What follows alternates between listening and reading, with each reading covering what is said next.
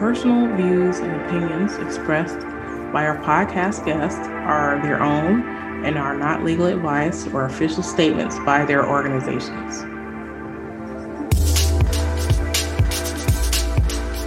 Hello, my name is Debbie Reynolds. They call me the Data Diva. This is the Data Diva Talks Privacy podcast, where we discuss data privacy issues with industry leaders around the world with information that businesses need to know now. I have a special guest on the show, Dr. Keeper Sharkey. She has had many accolades. I have the pleasure of collaborating with her, but I'll tell you a few.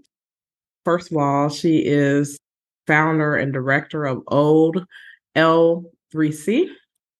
She has been named one of the 40 under 40 in cybersecurity for 2023 for Top Cyber News magazine. She is a leader and an author. She is an expert in quantum industry advisor to things like InfoGuard.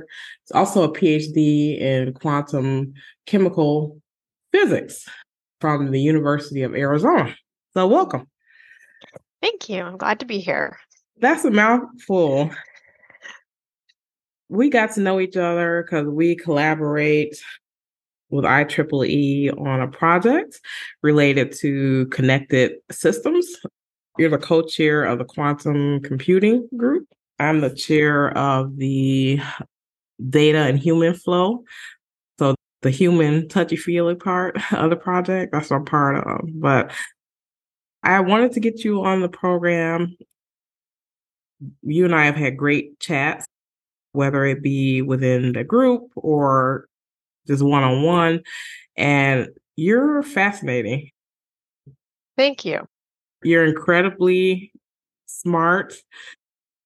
My mind was blown the first time I ever heard you speak, and I wanted to have you on the show for a long time because I feel like quantum is an area that people hear about.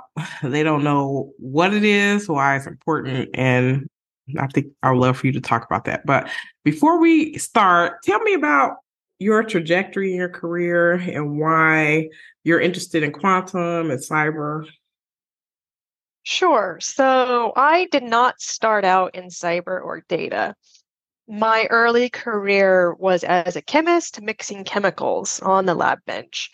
I've always been fascinated by chemistry. I grew up in Las Vegas, Nevada, and that's where the Nevada test site is, for the atomic bomb. So there was a lot of history there.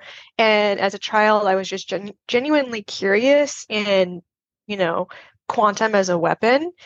Growing up, when I was in elementary school, we would have, just like practice for fire drills, right? We would have to practice for if there ever was an atomic bomb that went off, and we'd have to get under our desks and do this whole thing. So I was always just genuinely curious about what quantum was. And, when I was in high school, I picked up a book by Linus Pauling, who was one of the fathers of quantum chemistry.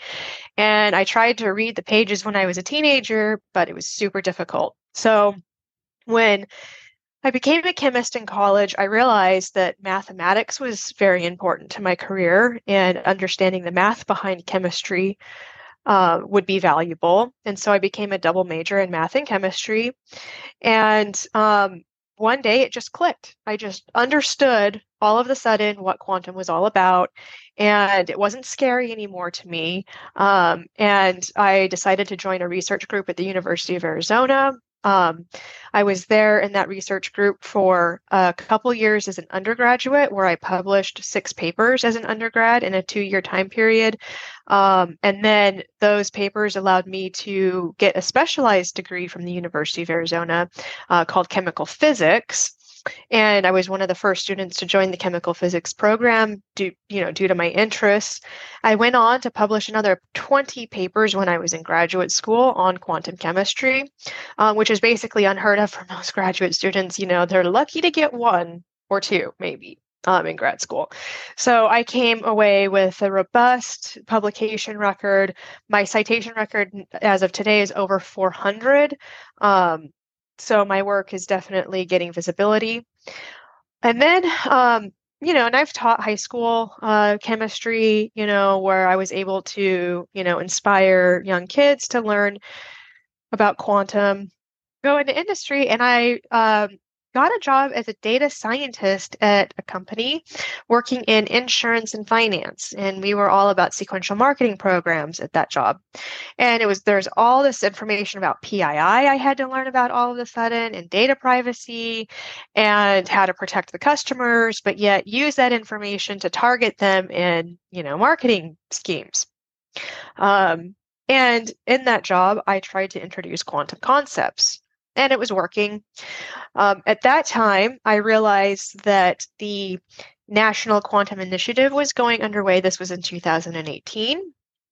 And it was signed by President Trump at the time. And so the National Quantum Initiative was all about funding, startups and projects and, all sorts of, concepts in quantum. This was the first time quantum had been identified in the US government as a priority in the history of the US government. And so I quit my job as a data scientist and made my startup company, Ode, L3C. And L3C is particular towards being a social benefit. So we like to, educate at Ode. So, we spent time writing a book on quantum chemistry and computing for the curious, illustrated with Python Qiskit code. And a lot of the things that are being done to optimize chemistry problems are also applied to other kinds of problems that we use, like transportation, optimizing how, the supply chain and things like that. So a lot of the methods are translatable from industry to industry. And in about 2019, I went to Quantum.Tech Congress. It was the first conference of its kind where quantum technologies came together. It was funded by the Five Eyes Nation. And we, met at the British consulate's office in Boston, and it was a grand old time. And there I met with a lot of security folk. And, there's issues in security when it comes to, encryption and RSA and, public key distribution and things like that. So I started to learn about what the problems were and the threats that quantum computing was presenting. So the idea is that in quantum computing, we have an exponential scale of computational power. And if you have an exponential scale of computational power, potentially you can break your encryption keys. Okay. And so I spent a lot of time studying this stuff and realized that there's a lot of holes in the industry. I wrote some interesting white papers in 2022 that led to me being invited to DFIDIC, which is the Department of the Air Force Information Technology Conference, to talk about quantum to the Air Force. And as a result of that, I was named 40 under 40 in cybersecurity from the Capital Tech University Top Cyber News magazine, which was an honor. And, so there's been a very interesting career shift for me in cyber. So now I've been working with some top encryptionists on coming up with new methods to enhance encryption so that they can be put into the standards like National Institute of Standards and Technology, right? So that's where I'm at. And then, I joined the IEEE in the same kind of time period within the last year. And the IEEE group is all about creating evidence to make standards for the community. And so I'm gathering the evidence in that group to build up the case for needing to create standards for cybersecurity in next generation connectivity systems.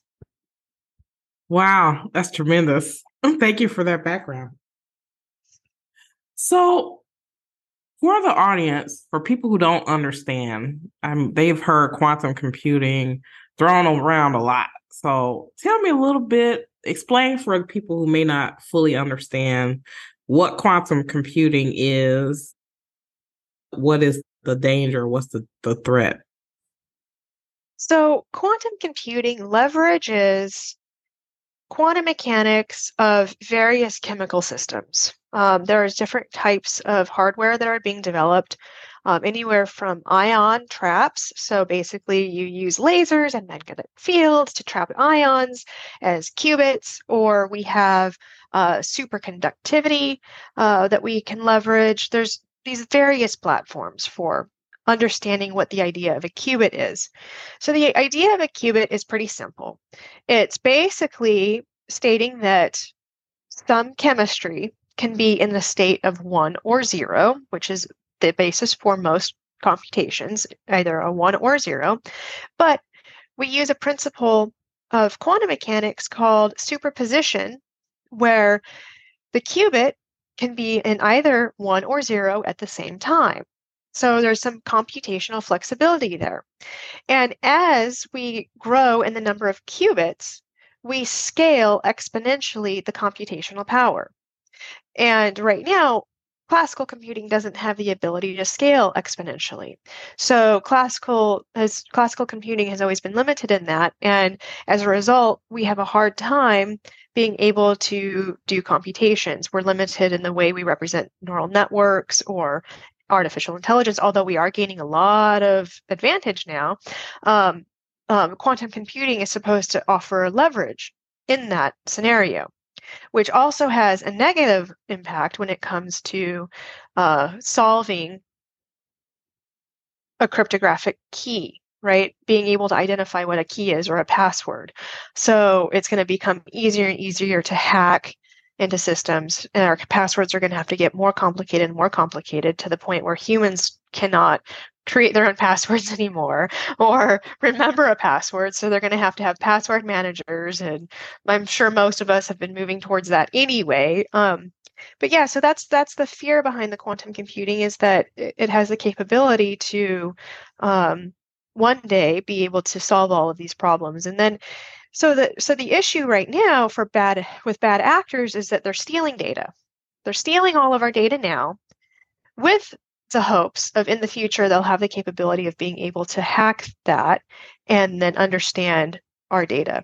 And so it's not as secure as we think it is, because if they can steal it now and hack it and understand it at a later date, then they have an advantage over us. Right. And I guess one way, you correct me if I'm wrong on this, one way that I think about quantum computing versus classical computing, if you give a computer a task to do, it tries to churn through that problem almost like in a linear process, where quantum computing, it could be running simultaneously many different scenarios to actually do computing. So it doesn't take as long. So it creates more inertia, I guess, more speed in computing. Is that right? Yeah, so it's not just about the speed. So there's two things going on here. It's the speed, but it's also the computational space. So it's about how much it can process at the same time. So yes, it's a twofold, and I wouldn't say that it's one or the other. It's kind of both at the same time. And being able to get that computational speed up is very valuable in solving major problems, which is what we want to be able to do to enhance humanity, right? But when these kinds of technologies fall into bad actors' hands, it can also create a negative impact that we need to also be aware of and be planning for, and just make sure that we're making the right steps to protect ourselves against those kinds of things. Absolutely. The White House, I think at the end of 2022, they put out, I guess, an edict of some sort to say that they wanted certain agencies within the government to review software that they're using or systems that they're using to try to make sure that they're quantum ready, knowing that quantum capabilities are coming online, and they want to guard against that.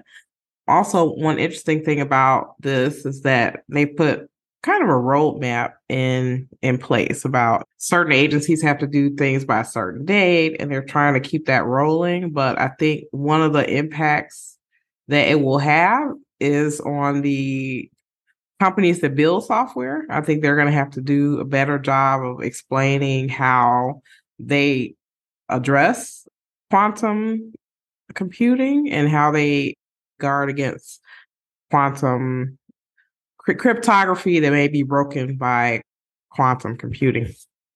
Yeah, so there's a lot that has to happen here, and this is going to have to be an all hands on deck kind of approach from multiple people in the industry. And there is a group out there called Quantum Economic Development Consortium, which is a conglomerate of quantum startups or even big organizations, Fortune 500, and we all come together to be able to address these issues. It's partially funded by NIST, National Institute of Standards and Technology, and we are addressing these actively in this organization where we're setting the framework to be able to come up with information for companies that are doing the development, right? So that they can ready themselves against this threat of the future.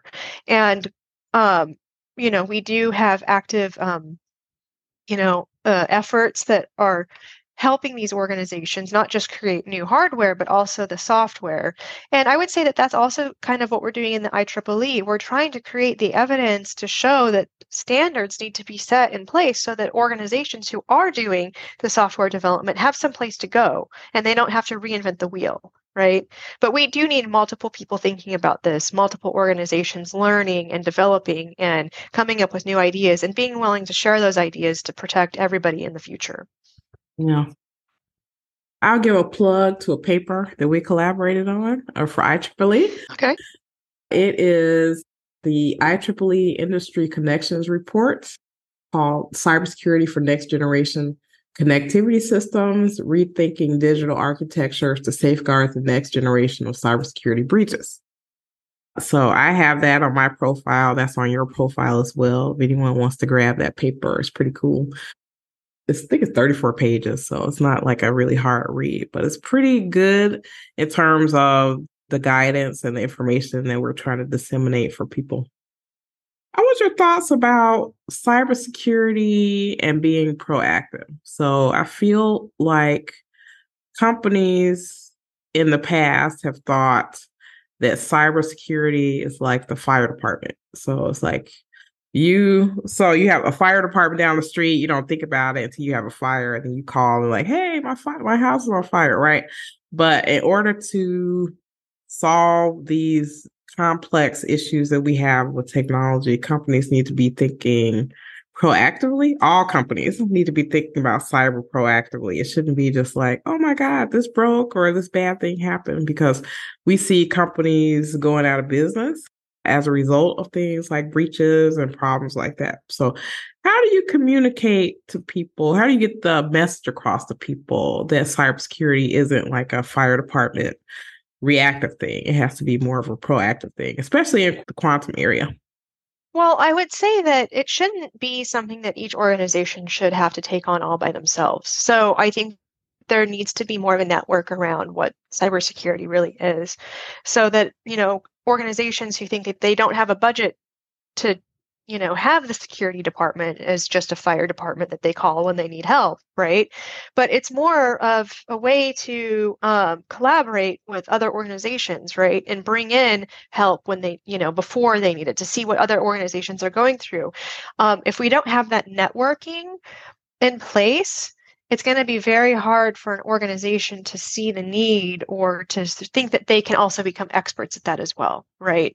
And, I experienced that in my prior job of data science. It wasn't a problem until it was a problem, right? And, I had to work actively with the cyber team to even get new technology to help me in my job, but they didn't see the need, why I would need it in the first place. And so there's always this back and forth with the team. And so they're always, I would say, less active because the efforts that they have to put in to protect themselves are far greater than just letting the problem happen and fixing it later. So it's hard to make that argument for a lot of organizations. So there needs to be better networking for companies, and the information needs to be put out publicly, I think, as a public benefit, so that they can actually have their organization stay safe and not go out of business due to these breaches. The breaches can be really interesting, from hacking subway systems and finances and shutting subways down, and people can't go to work all of a sudden because the subway doesn't work anymore. This was an incident in San Francisco a few years ago. I just thought was, absolutely astonishing. So it doesn't just affect organizations; it can affect people, everyday people. Right. And how does the everyday person care about these cyber breaches is really important. And most of the time, people don't want to know about the news or watch the news. They just want to go home and cuddle with their kitties or their dog and, go play sports or something. And they don't want to have to think about, tomorrow they might not be able to get to work because of some sort of security breach, right? So that's the problem, is getting the common public aware of the problems as well, not just the companies that it's affecting. Yeah, I agree with that.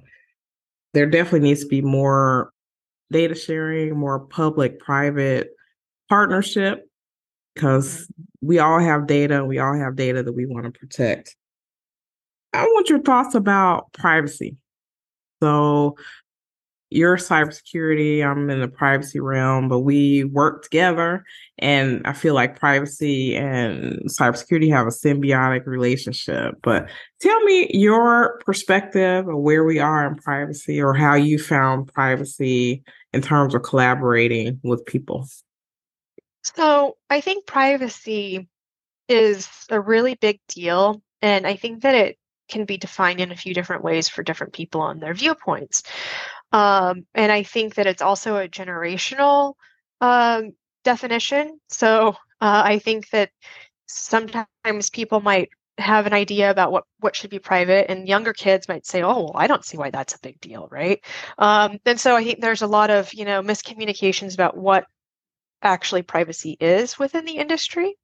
And then, in terms of, what privacy, means for me, I think that I should be able to use social media platforms and, be able to communicate with my friends and community about myself personally and not feel like it's going to be taken to a third party, you know, group that's going to use it somehow to leverage something against me or use it to target me in some kind of ad campaign or whatever, because now I just feel like anytime I use my phone to, Google something, right? So, like if I say I'm looking for a new gadget or a widget of some kind, the next thing I know, it's being advertised and targeted to my husband on his phone, right? So it's the most bizarre thing. And I think that that's not a world of privacy.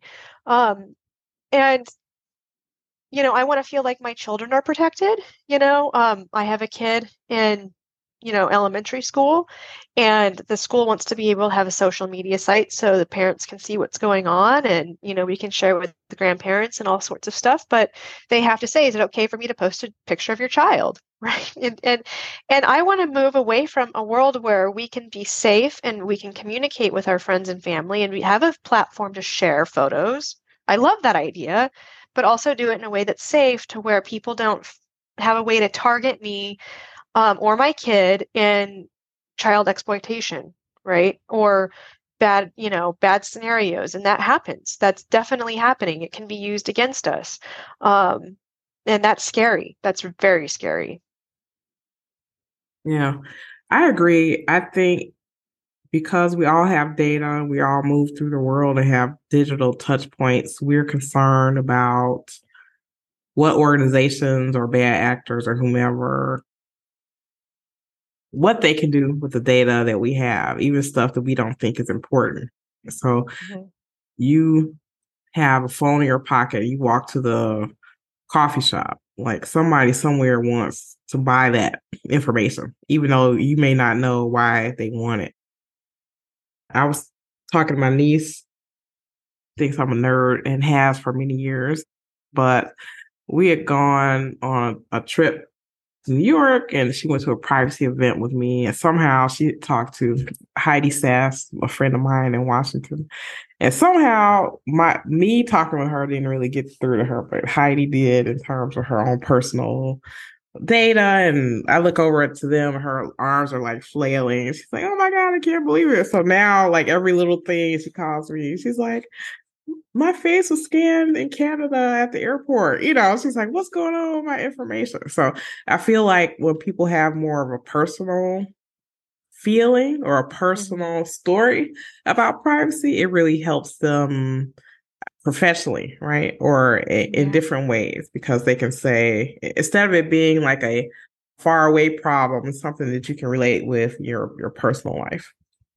Yeah, and somebody shouldn't be able to use, the dark web and find out my address and my phone number and where I live and that kind of thing is really scary. So one thing I have been working on is with the InfraGard, which is a public-private partnership with the FBI, and I've been serving on a cross-sector council for digital exhaust. And so basically, that digital exhaust is all about how to eliminate the data and that you're putting out there when you sign up for these programs, right? And I oftentimes my kid in elementary school will say, "Hey, can I play on your phone for a little while?" And he'll start downloading games, and gosh only knows what he's agreeing to. You know, I don't know.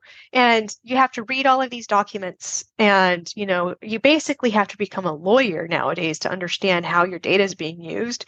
And if you don't have a good friend like Heidi Sass to help you get through this, it can be traumatizing to have to read all this legal jargon. So I think one thing in moving forward, at least for our community and protecting America, is to be able to teach legal concepts to kids in high school. Have them understand what these kinds of documents look like, what is standard, what's going on in the government, and it should be a high school requirement at this point. So that when they go out into the real world, they understand better what it is that they're signing up for. I mean, I think it should be a part of education now at this point because, if we're going to have these devices that basically force us into all of these agreements, we should be, educated in how to do that if this is going to be a standard way of moving forward in our communities. Absolutely. I guess I'll give a shout out to a mutual friend of ours, James W. He he's part of InfoGuard as well with the FBI, and he puts out a newsletter that is phenomenal. It's called Smoke Signals. He's Yes. also a barbecuer, so he relates that cybersecurity to barbecue. But he has really helpful information that he puts out that could be used not only in your professional life but also in your privacy, in your private life, because we have families, we have parents and kids, and we want to be able to share information about how they can protect themselves as well. So definitely check that out. That newsletter is phenomenal. Yes, I love smoke signals, and James is great. He serves on the Digital Exhaust Council with me as the FBI partner. So he's basically him and his team are the ones who have put together the digital exhaust, and we just released 4.0, and we're doing some trainings out there. And a lot of the times we just are trying to find ways to communicate to the public how to move forward and how to protect themselves and what to do. And it can feel like a daunting task. So James says, the best way to stay healthy is to do 5 things a day to help you, don't do it all at once, but just do 5 things that can help you move forward. Bite it off in little tiny chunks. And before you know it, 6 months later, you're done with going through the exercise of getting your digital life cleaned up and having that digital exhaust taken care of. And but when you're busy running a business or taking care of kids, it's hard to find that kind of time to clean this up. And I think that, these organizations that are wanting us to use our platform should take more responsibility for doing it for us. I shouldn't have to work for them. And that's how I feel like. I feel like we as individuals are all working for them to protect ourselves, and they should be protecting us. It should be their responsibility, you know. I want your thoughts on AI. So, as we can see, I don't know. I think in the news cycle, the media picks up a thing that they want to talk about a lot at a certain time. So everyone's going crazy, gaga about AI, and I think it's going to last for a while. Mostly because now it's not just something that business people use. It's something, especially with things like ChatGPT and public access to large language models.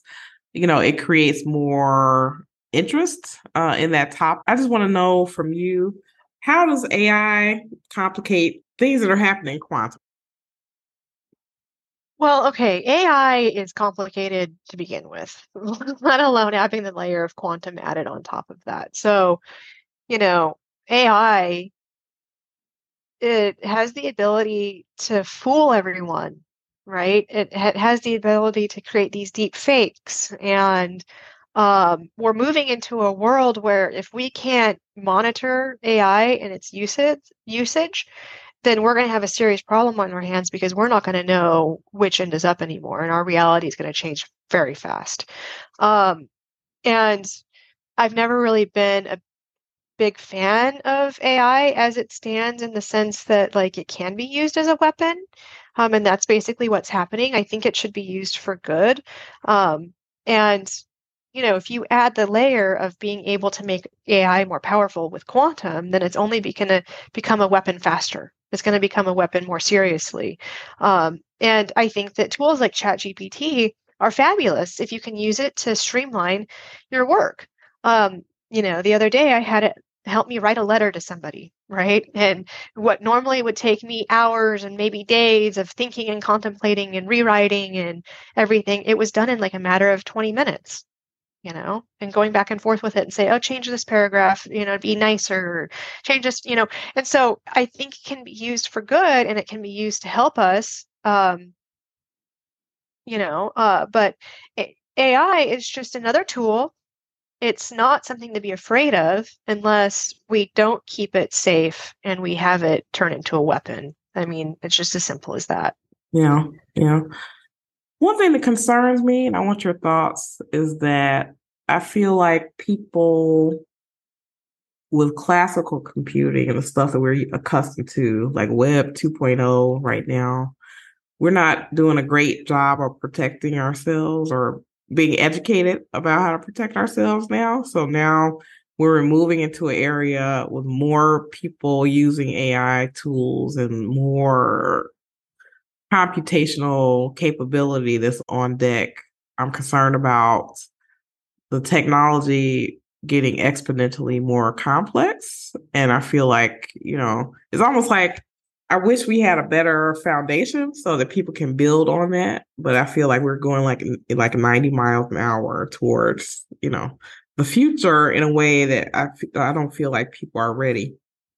Yeah, I would agree with that. People aren't ready for it. They haven't been educated in it. And there's been so much progress made to where it's going to be hard to catch people up on the reality of what AI is. And there's a lot of futuristic stuff out there. Netflix puts shows out all the time, or, Hollywood or whatever, where they try to make it, amenable to the common public, but you'll always see it used as a weapon in these shows, right? It's always used in the negative like connotation, right? And that's what we need to protect ourselves from. So a lot of the times I think it is good that we make people aware of the bad side of things so that they can have the inspiration to learn about what it is in the first place, and then use it, to protect ourselves. But in terms of AI growing exponential, it will. But I can say that when it comes to, AI tools like ChatGPT, it can't solve math problems. It's not going to be able to solve a math problem, at least not now, and I don't see that anytime in the near future. It's not going to be able to take a derivative. It's not going to be able to calculate, do calculus and integrals, and unless it undertakes that language model and it starts to interpret how it can do the mathematics. I see that very far in the future. And it is being used to write code right now, ChatGPT, but that's based on the way people have written code prior. And so if our codes haven't really been developed and optimized well to protect ourselves, it's only going to create more code that's not secure, more code that doesn't really make things move forward.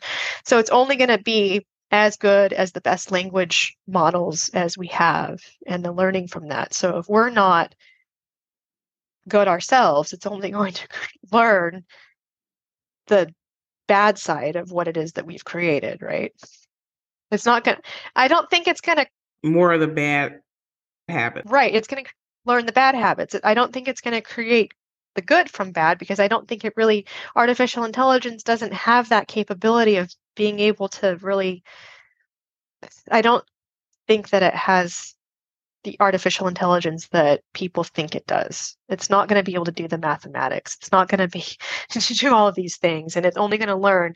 And so ChatGPT all the time gives out incorrect information, and it says, well, you can tell it that wasn't correct. And so it will learn then that it wasn't correct, right? And so we have to correct ChatGPT based on our own language. But, learn the language models, get yourself into the mathematics. I think that math isn't as scary as people make it out to be.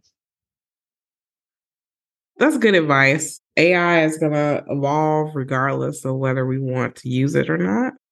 I'm telling people they need to learn how to, if they're using language models either now or we're seeing companies putting capabilities within apps or applications that we use every day.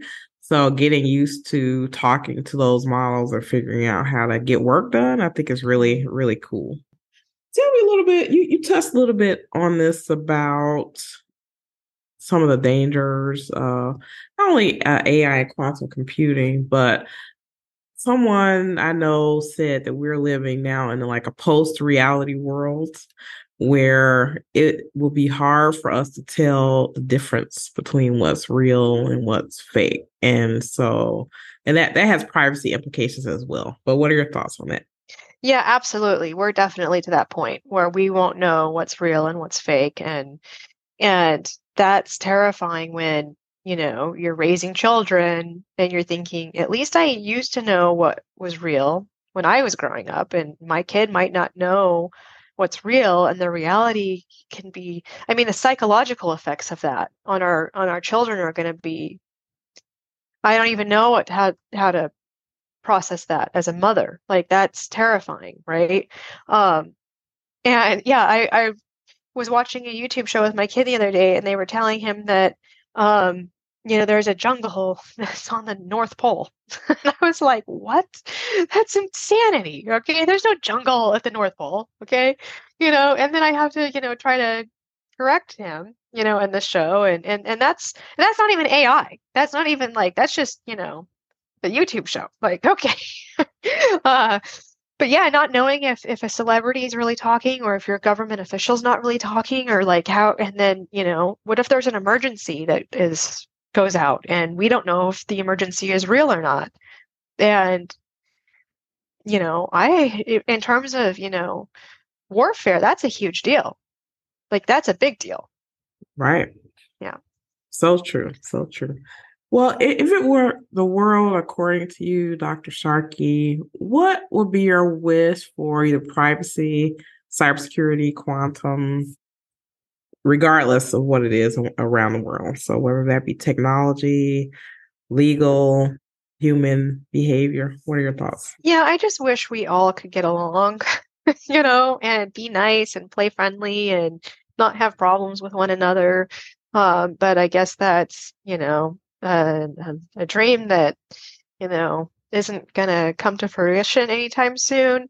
I was just watching a show, on politics the other day about, US versus an adversarial country, and it was like listening to two married couples, a married couple that can't get along. And it's like they're like totally looking at the world in two different ways. And you're just like, one of these has to be real, and maybe a little bit of both, but it's like they use their own language against each other, and it's like, wait, why? Why can't we just agree to agree or agree to disagree or and move on about our happy merry way and not hurt each other? And I don't, and so that, comes down to the same old, our data shouldn't be used against us. We should be able to retain our privacy. Legally, we should understand these legal contracts we're getting into when we sign up for things better. And the fine print, and it shouldn't have to be a full-time job to protect yourself. That's great. I agree with that 1,000%. One thing that you were talking about, which is the polarization, I think that's definitely true. But part of that, I think, is polarization gets eyeballs.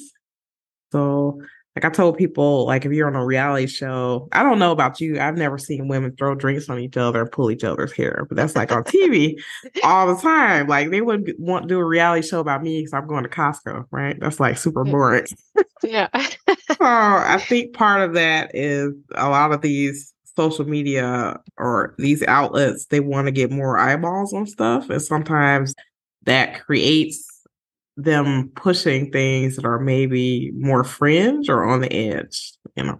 Yeah, so the more polarizing something becomes, I think the more ability for it to make change for the future uh, uh, becomes apparent. And so, I think that